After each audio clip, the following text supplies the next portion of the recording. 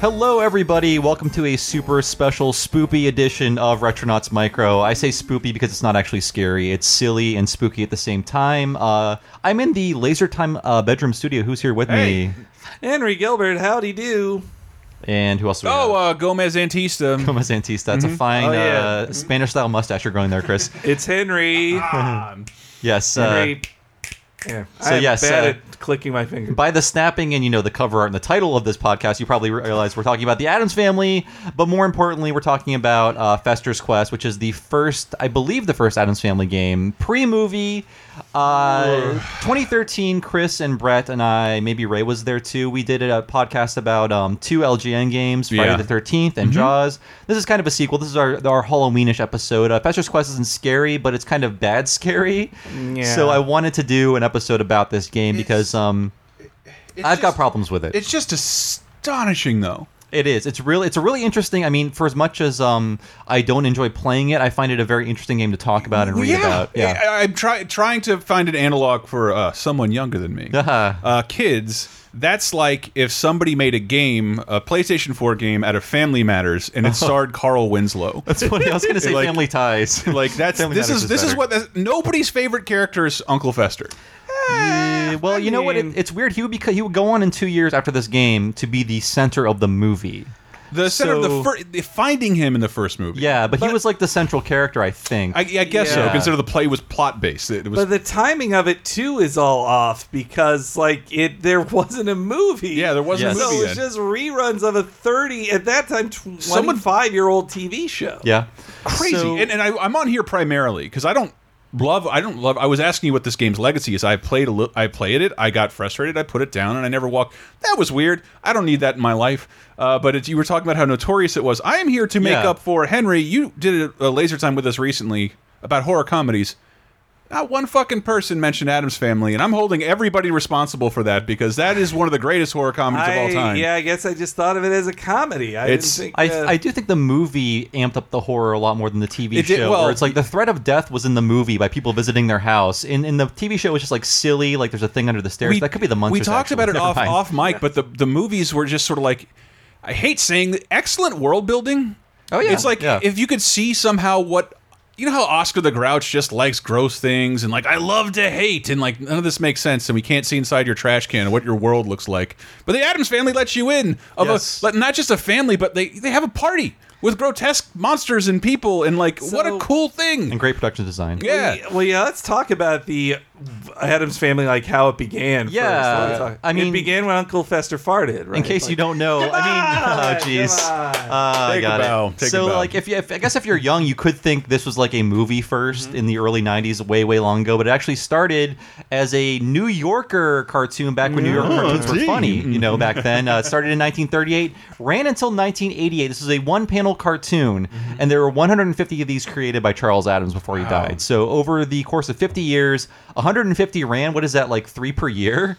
So they weren't that prolific, I think. Yeah, but when you see them all in a book, they are. It's really impressive. All bound together, and they had no names though. They were just Addams Family, he made them. Yeah, named after himself. And I think the most famous one you'll probably see reprinted is a movie theater full of crying people and Uncle Fester is in the audience laughing. It's that's the joke. It's so funny. And speaking of New Yorker cartoons and video games, you guys see the recent one with did you guys see the one with Scorpion telling Hillary Clinton finish you? Yes, I was like, you're really reaching out to the kids 25 years ago, guys. They had a game last year. It's all good. Yes. The Addams Family is actually just a family of weird sadists. We don't need to take it there. I was always a Munsters guy. Oh, okay. I thought Addams all the way, baby. In hindsight, yes, but dude, they were all different monsters for real. So to a child, the Munsters, this is the great Munsters Addams Family debate.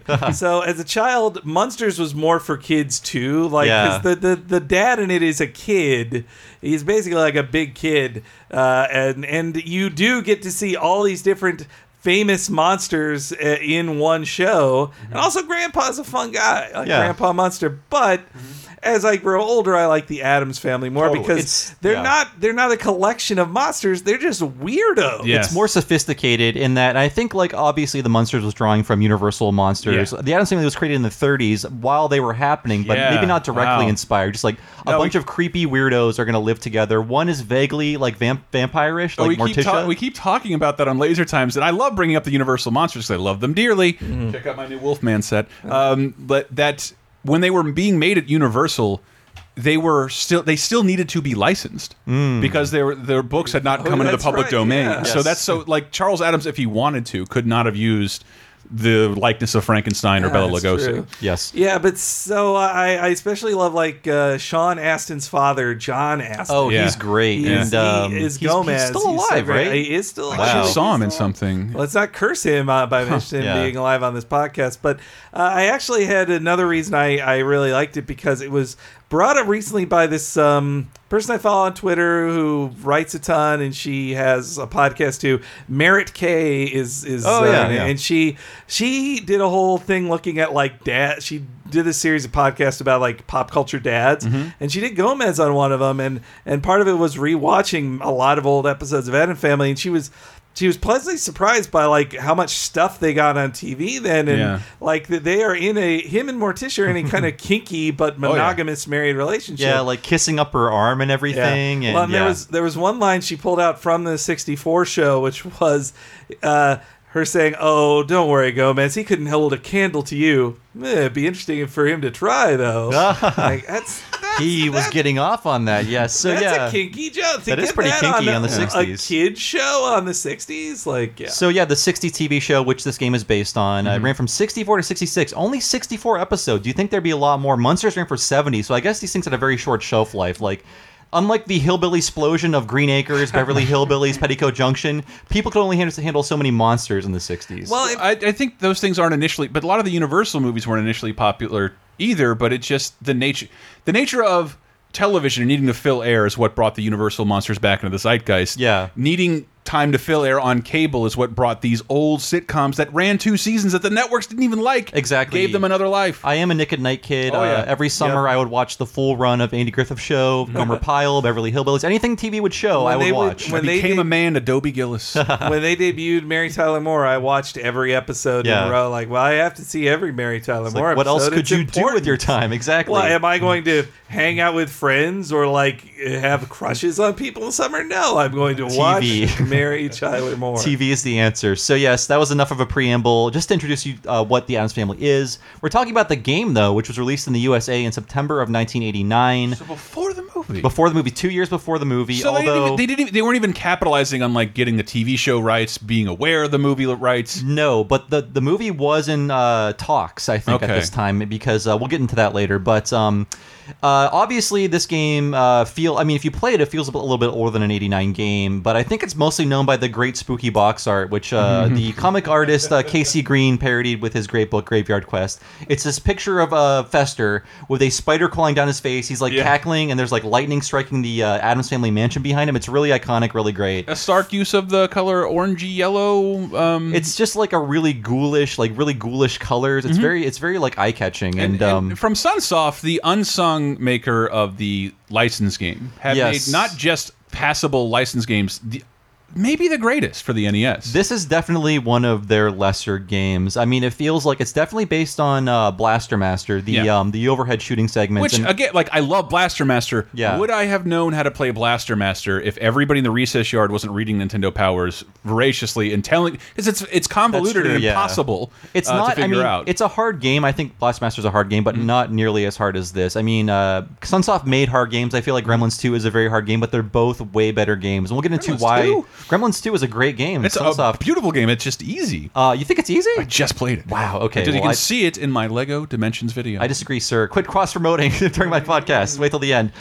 So, the one redeeming feature of Fester's Quest is the music, composed by Naoki Kodaka, who did every great Sunsoft soundtrack: Batman, Journey to Silius, Gremlins 2, Blaster Master. There's like 4 songs in this game, but they're all really, really good, including an amazing like salsa version of the Addams Family song on the title screen. It is and great. The ending too, because they had to reuse it. I guess there was no ending song; they couldn't afford it. Look, they could only commission so many songs. And I recently dug up a ton of info on the production of this game. I got it from the Kid Fenris website. I believe his name is Todd Ciolek. He was one of my freelancers that went up for a while, but he interviewed the 2 American producers producers who worked at Sunsoft and got this game made. And it is a very strange American-Japanese cross-production, which could explain some of its problems. Actually, it really does explain some of its problems. I mean, I guess, they would need an American to tell them to make it. Exactly. Because, I would think there is no affection for Addams Family in Japan, right? There really isn't. And the Japanese developers were confused, like, what is this you want us to make? But to get into the information about this game, I'm not sure who directed it, but it is the brainchild of 2 American producers who still work in the gaming industry. One's name is Richard Robbins. The other's name is Michael Mendheim, and they would later go on to create Mutant League Football. So the creators of Fester's Quest made Mutant League Football, a much better game, the only football game I will probably play. And Mendheim did the cover for a lot of other NES games. I just searched, I couldn't find it, but I searched Mendheim NES cover, and I found like Castlevania and Ninja Gaiden, so he could have created those. I'm not sure if he did, but I couldn't find anything. Robbins worked on Desert Strike and Crew Ball, the Motley Crue pinball game. We all enjoy that. Oh my God. Mendheim worked on Battle Tanks and Army Men, so they continued working in the industry. So the idea for Fester's Quest came from a dream Robbins had about an idea called Uncle Fester's Playhouse. So this came to him in a dream. It was like the Addams Family was his muse, I guess. Yeah. And he created the idea of like the aliens abducting people to make it like have an objective in the game. So it's like, well, we need something for Fester to do. Let's have him rescue people from aliens. So Robbins had to basically court Charles Addams' widow, like play phone tag with her, meet up with her in order to get approval of this idea. And at the same time, she was talking with whoever made the movie about making the movie. So there's a lot of renewed interest in the Addams Family because of baby boomers growing up, I think. That's impressive, too, of just like going to the Addams estate. Like, I would just imagine some corporation owns it. You have to license it, but that's not how it was for everything in the 80s. It's sort of like how Dr. Seuss's widow finally broke when they wanted to make the Cat in the Hat movie, and then it's like, we're putting him on everything. Swiffers, bags of chips, like lubricants, everything. It's one thing to do that, but then like, yep, I said no to everything.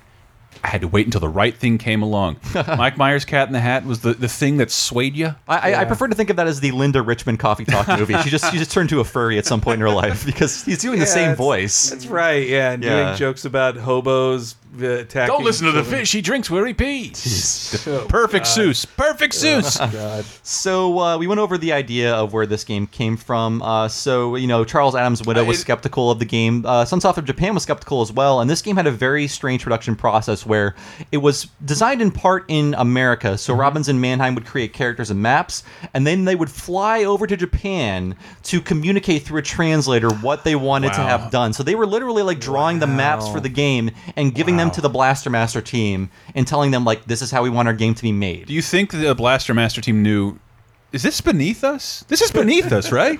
I think the quality of this game shows that there was some friction, or they were like kind of over this idea, or they were just kind of forced into it and didn't want to do it, because the design decisions they made in this game are things that they normally wouldn't do. Like they're mistakes that shouldn't have been made by a team who has made much better things, I think. I think it feels too like a team that maybe half-assed it a little, or just we gotta get this out. What are the negatives of Fester's Quest, if we can get this out of the We will way? get into that when we talk about the game. I want to explain why this game is so bad, or hard to play at least. So Mannheim, one of the co-designers, said, I was an avid game player back then, but as far as game design, I didn't know what the hell I was doing. I had never designed a game, and this baby was my first. So you can blame your childhood trauma on him. He goes on to say, not having a password system was all my fault. A complete and idiotic oversight. The save system was overlooked by me because we had a debug code in our test builds, which allowed us to jump from level to level and save our progress whenever we wanted. Doesn't seem unbelievable now? Yes, and it's like, we never thought to put that into the design doc because the version we were playing had saves in it. So like, why would we think of that to write it down on paper to give to Japan? I'm giving them the bit of, games are newish, but that, Jesus Christ, it's not even one of those things that like, I can't believe we forgot that, we'll patch it in, we'll put it in the next pressing. Actually, no. They made it easier for Europe. Oh, did they? But they could not back out of this difficulty problem. They they had testers play it. The tester said it was too hard. So instead of delaying it, which Sunsoft did not want to do, their advertising campaign is like, this game is going to kill you. This game is really hard. In fact, I'll play the commercial for it now. This is one tough video game. Fester's Quest is one tough video game with sinister mazes, deadly traps, hideous monsters, and spooky graphics. But if you make just one mistake, you start all over again. Fester's Quest, the video game from Sunsoft for the Nintendo Entertainment System. Are you good enough? And the tagline is, "This is one tough video game," and you aren't kidding, because this game is really, really hard. One of the hardest games on the NES that is not fundamentally broken. It's just extremely cruel. I wonder, too, if that was Japan saying, like, hey, we put in what the Americans told us to. They didn't want a safe system, then we won't do it. Yeah, not even like the formality of like a checkpoint is in this game. Or horrible passwords. Exactly. Like, just, do that. Give me an 80-character password instead of starting over from the beginning every time. But one last thing, this game sold over 1 million copies in the United States. How is that possible? I like, it was just this enigmatic thing, and it had this like reputation of being a hard game. The cover was very iconic. It was like a cool idea with lots of items. I can't prove this, but one of the reasons I think this made it into a lot of libraries is that the NES was very hot at this time, in this game, I think, either launched or immediately became a little cheaper than most games. Maybe at like a $29.99 standpoint. I never bought it, but I definitely rented it at least once because you see it on the shelf. You're like, I think these Addams Family characters are cool on those old black and white things I saw.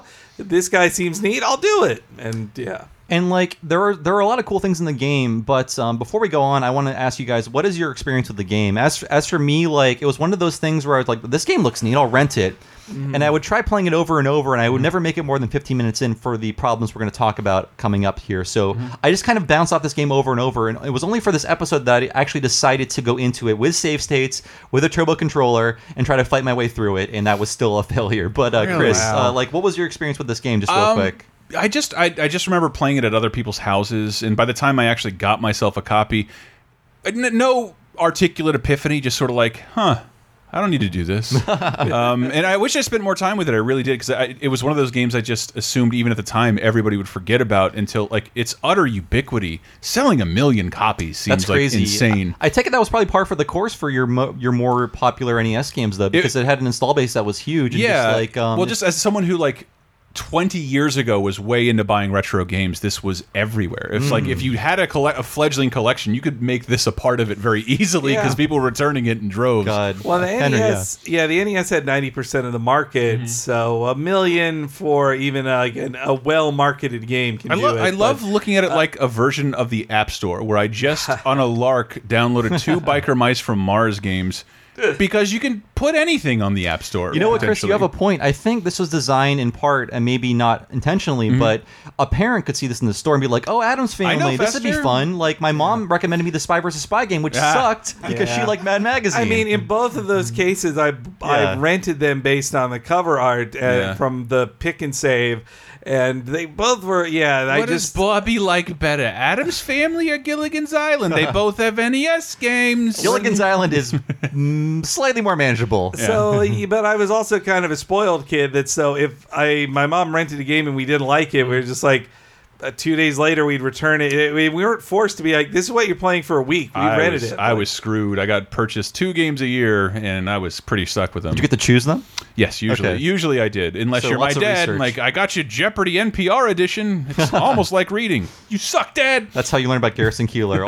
All the hard facts about him. So you said you did play this, Henry? Yeah, but not very much. Like, I knew it was way too hard, and I didn't want to play hard games, and I didn't love Addams Family enough. Like, I think that's where I was. The ones that were too hard for me, I'd still never beat, but keep going back to, is if I loved the character enough. Like, the Game Boy Spider-Man games, they're horrendous. They're so bad. I would like to nominate the Super Nintendo's Rocky and Bullwinkle. Yeah, it's one of the biggest pieces of shit in the goddamn universe. It's awful. I played the hell out of it because I love those characters. And most Simpsons games. Every Simpsons game except for like 2 the at this point. And Virtual Springfield. So I did like academic level research on Fester's Quest. I have a PhD in Fester's Quest after this. I spent so much time on this just for you guys and the listeners out there. Let's talk about the game itself. It's been 20 minutes. Why not talk about the game itself? So this game opens with a great-looking cutscene where Fester is moonbathing, and a UFO comes and beams up all the people, and he looks at the screen, and his glasses drop down. It's really cute. Again, they have played a remix of the Addams Family song. It's great, yes. Yellow was around, but they didn't license that song. But in the manual, it explains that Grandmama put a protective spell on the Addams family so they would not get abducted. So the only humans you meet in this game are the Addams family, who are all hiding away in houses. Wow. Okay. So this game is mostly going to be a lot of complaints, or this episode rather. So if you like the game, I would turn this off immediately if you haven't already. But the flow of the game is really you're above ground, and about a third of the game is a sewer level. You transition from above ground to below ground to find these houses that have first-person dungeons, which contain one of 5 bosses. Oh God! When I was watching a full playthrough of it before this, I was in shock. Like, wait, is this like a Shin Megami Tensei game or something? What's with this first-person exploration? There's no combat. There's no enemies. There's no nothing. It's just navigation. Although, go ahead. And it just looks so boring. Like, it reminded me of like Golgo 13 as a kid, except it was like at least that was more focused. And then and also just the way it draws in the stage, like, just like flashes, blinking so much, like it would give kids seizures. I guess maybe it was impressive in 1989. It's kind of hard to watch now, but it's just like one of the many weird ideas that are in this game. This feels like a very Japanese idea because we see things like Golgo 13, the Goonies, Dr. Jekyll and Mr. Hyde have all these first-person segments that just don't seem to belong very well. I mean, those games in a lot of cases were made by PC gaming nerds in Japan who loved the first-person exploration, PC American RPGs. Every game should be like this, right? Yeah. This is real exploration. So Uncle Fester, though, I can't let it go. He is the most enigmatic and iconic character, I think. I mean, he puts a damn light bulb in his mouth, and he's got a blunderbuss. It's perfect. I mean, this guy came to him in a dream, so it has to have some kind of value. So we've been dancing around this, and Chris brought it up, and I shot him down immediately because I wanted to do the preamble. But let's get this out of the way. You take 2 hits before you die. And when you die, you go back to the beginning of the game. Not a checkpoint, not your last door you exited, the beginning of the game. There's no fast travel, there's no checkpoints, you don't unlock shortcuts. Exactly what we went over, because they thought they had saves in the game, but the game was produced without saves. Like, that was just in our debug version. Shit, we should have put the saves in. So that's exactly why this game did not have saves and why it was advertised as being a hard game. Somebody at Sunsoft passive aggressively didn't tell them to put. I think so. Yeah. Someone on that team must have realized it needed it and didn't tell somebody, or maybe it got lost in the mail. We are thinking of an age. I'm thinking of interoffice communications from 8 million different channels, and this is back when they would write you a letter or maybe a phone call, a very expensive long-distance phone call. For this game, the reason why the development was so rushed, though, is because they had to literally fly to Japan. Every time they had like a meeting or new ideas. I guess that's what slowed it down. But so Uncle Fester has 2 life points in his life bar. You can upgrade it to 4, but these are basically impossible to find unless you know where they are. Like, one is behind a hidden wall in a first-person dungeon that is not signaled at all. Another is behind like a piece of tile you have to walk behind that's not signaled at all. It's just like, this game is very, very cruel. The one merciful part of this game, though, is that this game is basically just about accumulating items to withstand the war of attrition it's committing against you. You get to keep all of your items when you die and continue. And you upgrade your gun and your whip through different levels. You get to keep those levels when you die. That's the nicest they can get, huh? Yeah. But ultimately, can it be completed quickly? What's that? Can it be completed quickly? Was that... No, this game has RPG-style grinding. Jesus. So here's the thing, Chris. Fester has a gun. It goes through one of 8 levels of power, and each level has a different effect. Most of these effects are sine waves, a sine wave pattern, which makes it impossible to hit enemies. And when you're in a sewer, you're in cramped corridors, so your gun just fires at the wall and cancels out. Unless you're standing on the exact right pixel you need to be standing on. So the first part of the game is grind for 20 minutes, get the top level of the gun, now you can play the rest of the game, because good luck fighting any bosses, good luck fighting the waves of enemies that are thrown at you. It is just like a monotonous, tedious slog. Yeah. And it does feel like it was made out of spite. Wow. Yeah, it was famous for a time as like the first thing people would say is like, oh, this is the worst game ever. And then, the Sean Babies of the world dug a lot deeper to find truly the worst games ever. But Fester's Quest was a widely known. It was a lot of people in our generation's first pick of worst game. I think so, just because of how much it sold, the way it was covered in magazines and stuff like that. So a lot of this game is simply there's maybe like 6 enemies in the game, maybe 5. It's just like you're walking down either straight streets or straight corridors, and the game just throws enemy after enemy after enemy at you. and they take so many hits. In fact, the instruction manual recommends you play with a turbo controller. Wow. But even when I was playing with an emulator with turbo settings on, I'm like, it seriously is taking this long to kill a green frog? Like, God help you if you run into a green frog. You're going to be standing there for 20 seconds firing like projectile after projectile into that thing. And the bosses are even worse. I'm getting really fired up. The bosses are these horrible abominations that, again, a war of attrition. They're essentially their AI, put that in quotes. Their AI is designed to follow you as you walk around. So you are kind of stuck directly in front of them as they go through one pattern. They do one. Every boss does one thing, and fighting the bosses is just really putting up with doing the same pattern over and over and over again, like dodging the same whip, dodging the same projectiles. It is such a tedious war of attrition. I am angry at Fester's Quest, by the way. I can't stand it.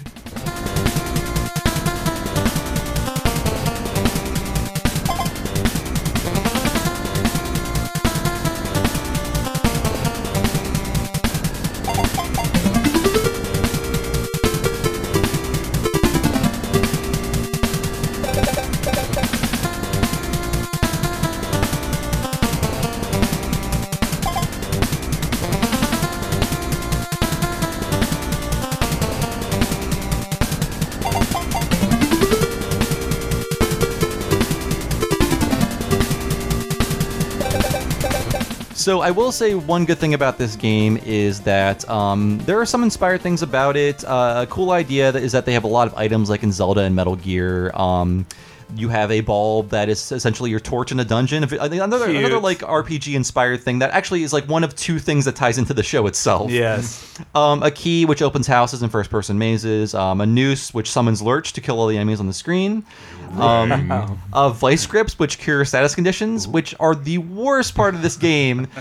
There's a certain enemy that if you shoot at them, they will like have mosquitoes fly out. If you get hit with a mosquito, Fester moves at half speed until you heal that condition, and he already moves incredibly slow as it is. Like you can barely dodge enemies as is. Find medicine. Exactly. Like, wow. It is really RPG like in a strange way, but in a cruel way. A very cruel way. You can't gain levels, which is like that should be part of this. If this is what you're doing, but it's all the negatives of RPGs. I had heard this was how Shigesato Itoi sold Earthbound or Mother to Miyamoto, because Miyamoto wasn't into RPGs, and Itoi said, well, what's good for people who aren't good at games, they like RPGs because the more you play, the easier it gets because you level up, and that idea sold Miyamoto. Call of Duty. So when you take out the leveling up thing to RPGs, like it doesn't even get easier from grinding. You know? Yeah, it just gets more tedious. You learn nothing except to hate the game itself.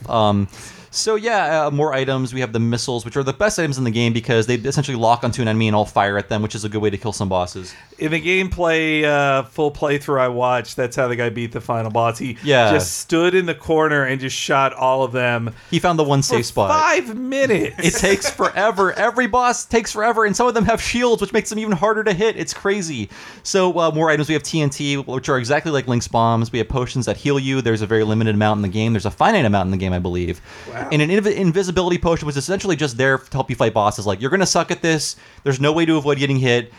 Down one of these and you're like invincible for 10 seconds and you'll be fine for that 10 seconds. But you better pop another one as soon as it ends because otherwise you're screwed. So yeah, I mean, this game has a lot of bad ideas. One of them is, you need to build up your whip and gun to max levels to do anything in this game. The problem is enemies, the vast amount of enemies that come at you, some of them drop power downs. The red gun and whip icons are power downs. So when you fire a bunch of enemies and take out a group of enemies, they all drop power-ups and you see a power down, you have to wait for them all to disappear before you can move on. Wow. Otherwise, if you touch it, you'll power down and you'll have to go through that all again. So there's a lot of waiting in this game too. It's crazy. That takes the poison mushroom thing from Super Mario Lost Levels and makes it in the entire game. Like, ugh. I did just look up on a website I just discovered and want to plug it if Retronauts fans haven't heard of it. HowLongToBeat.com, a general consensus on how long certain games take to beat, and it says even if your MLG is fuck, this is going to take 2 hours to beat, no matter what. Wow. 2 hours, especially if you put in, let's say, 1 hour and 45 minutes, and you die. You just have to do it again. Just 2 hours. You got to do it again. Yeah. I can't imagine if you die in the last boss, getting kicked back to the beginning of the game, having to go all the way, walk all the way back to the last boss. I'm mad. There is no leisure. It says even as a completionist, it would take you an extra 45 minutes. Yeah. Jesus Christ. So there are some professional things about this game. Like I think it looks okay. It doesn't look that bad. The music is again really good.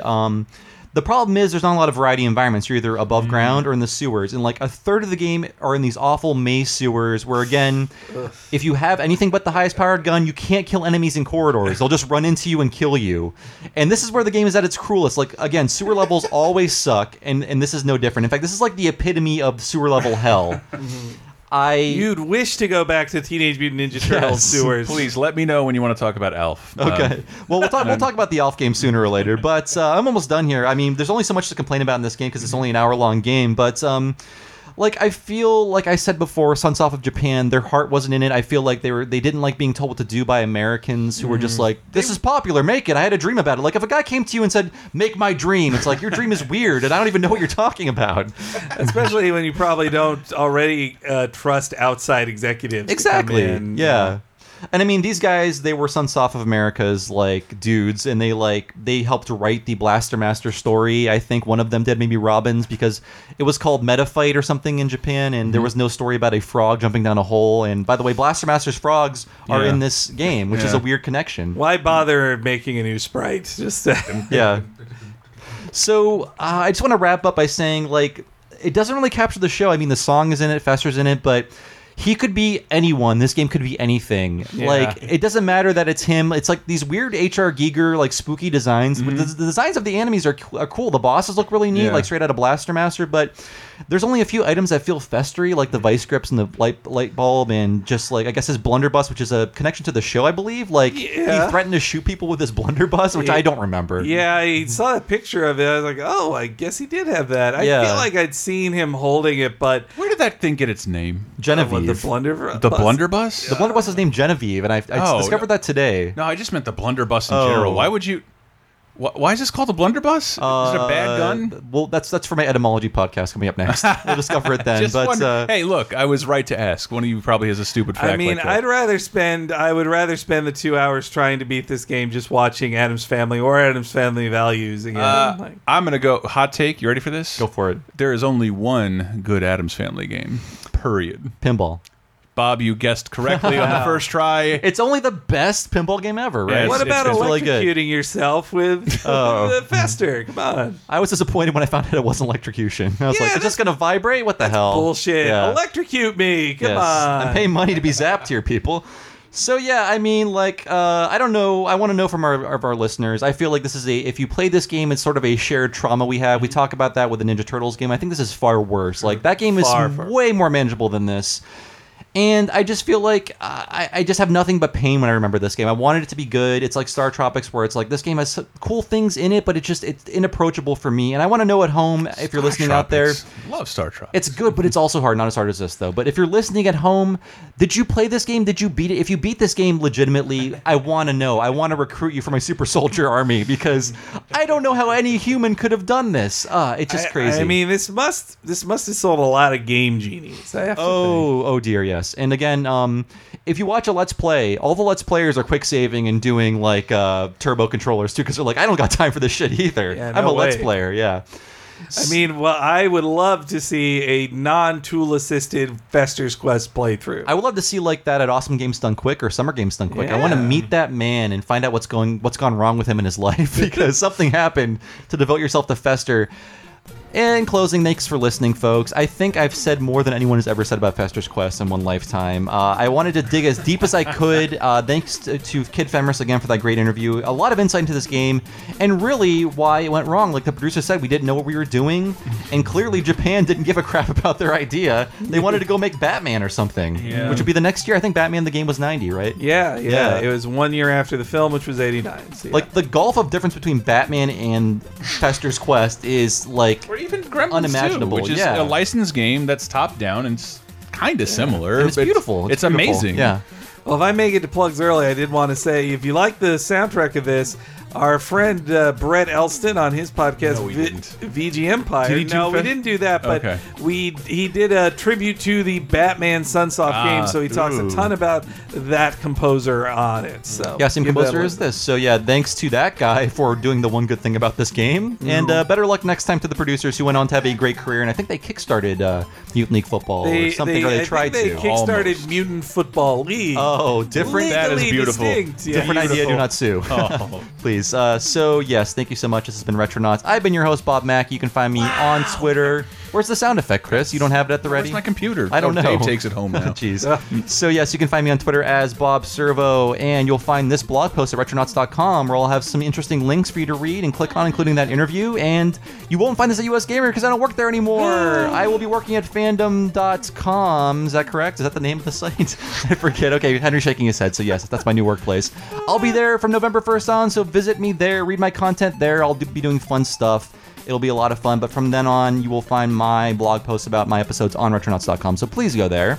Henry, where can we find you? Oh, wait, I just said it. The same place as you, fandom.com, powered by Wikia. But also, you can find me on Twitter at HENEREYG. On Twitter, and sorry, I gotta hit the same things every time, but it's iambic pentameter. Also, you can find all my hot takes on Twitter, of course, but also I'm on the Talking Simpsons podcast every week with one Mr. Bob Mackey and Chris Antista. This was the Talking Simpsons crew here. Wow! Bester! But also, I just did an episode of Laser Time as well, and I'm on all those things, you did. Which are brought to you by patreon.com/lasertime, right, Chris? Yes. We are almost 100% listener supported. We just did a show about, we did a thing about horror by the numbers. We tried to figure out what is the most successful horror franchise, who's had the most movies, and who has the highest body count. The answer is usually Jason, except for he wants it more. You will not believe how high the... I don't want to ruin it. The Exorcist, adjusted for inflation, is not only makes it the highest grossing horror movie ever, it makes it the hiest grossing franchise ever. Wow. I didn't know that. Purely based on the strength of the first film. The whole world saw that film. That's a spooky fact from the devil. I don't know. I was very proud of it. But we also did another one on horror comedies. Like, I did realize, those are the horror movies I actually like. If this is an authentic home invasion movie, I don't care as much as if you're a priest roundhouse kicking a zombie in Dead Alive, or Gremlins, or Ghostbusters. Evil Dead 2 is my favorite horror comedy by far. I'm in the middle of Ash versus Evil Dead, and it is pure joy. I need to watch that. It is pure joy, Bobby. And I forgot to mention, we have a Patreon too, which is why you're listening to this episode. These episodes are a Patreon goal that we hit, the off-week episodes, so I hope you're enjoying this. If you want to give to our Patreon, go to patreon.com/retronauts. That pays for our entire show. We cannot do it without your Patreon money, and just $1 a month could do a lot for us. So please, if you can, give us $1 a month. We'll really appreciate it. Wait, it would really appreciate it? Cousin It would really appreciate it. There we go. So, yes, we'll see you next time with a brand new full-length episode of Retronauts. Later, folks. Mamushka.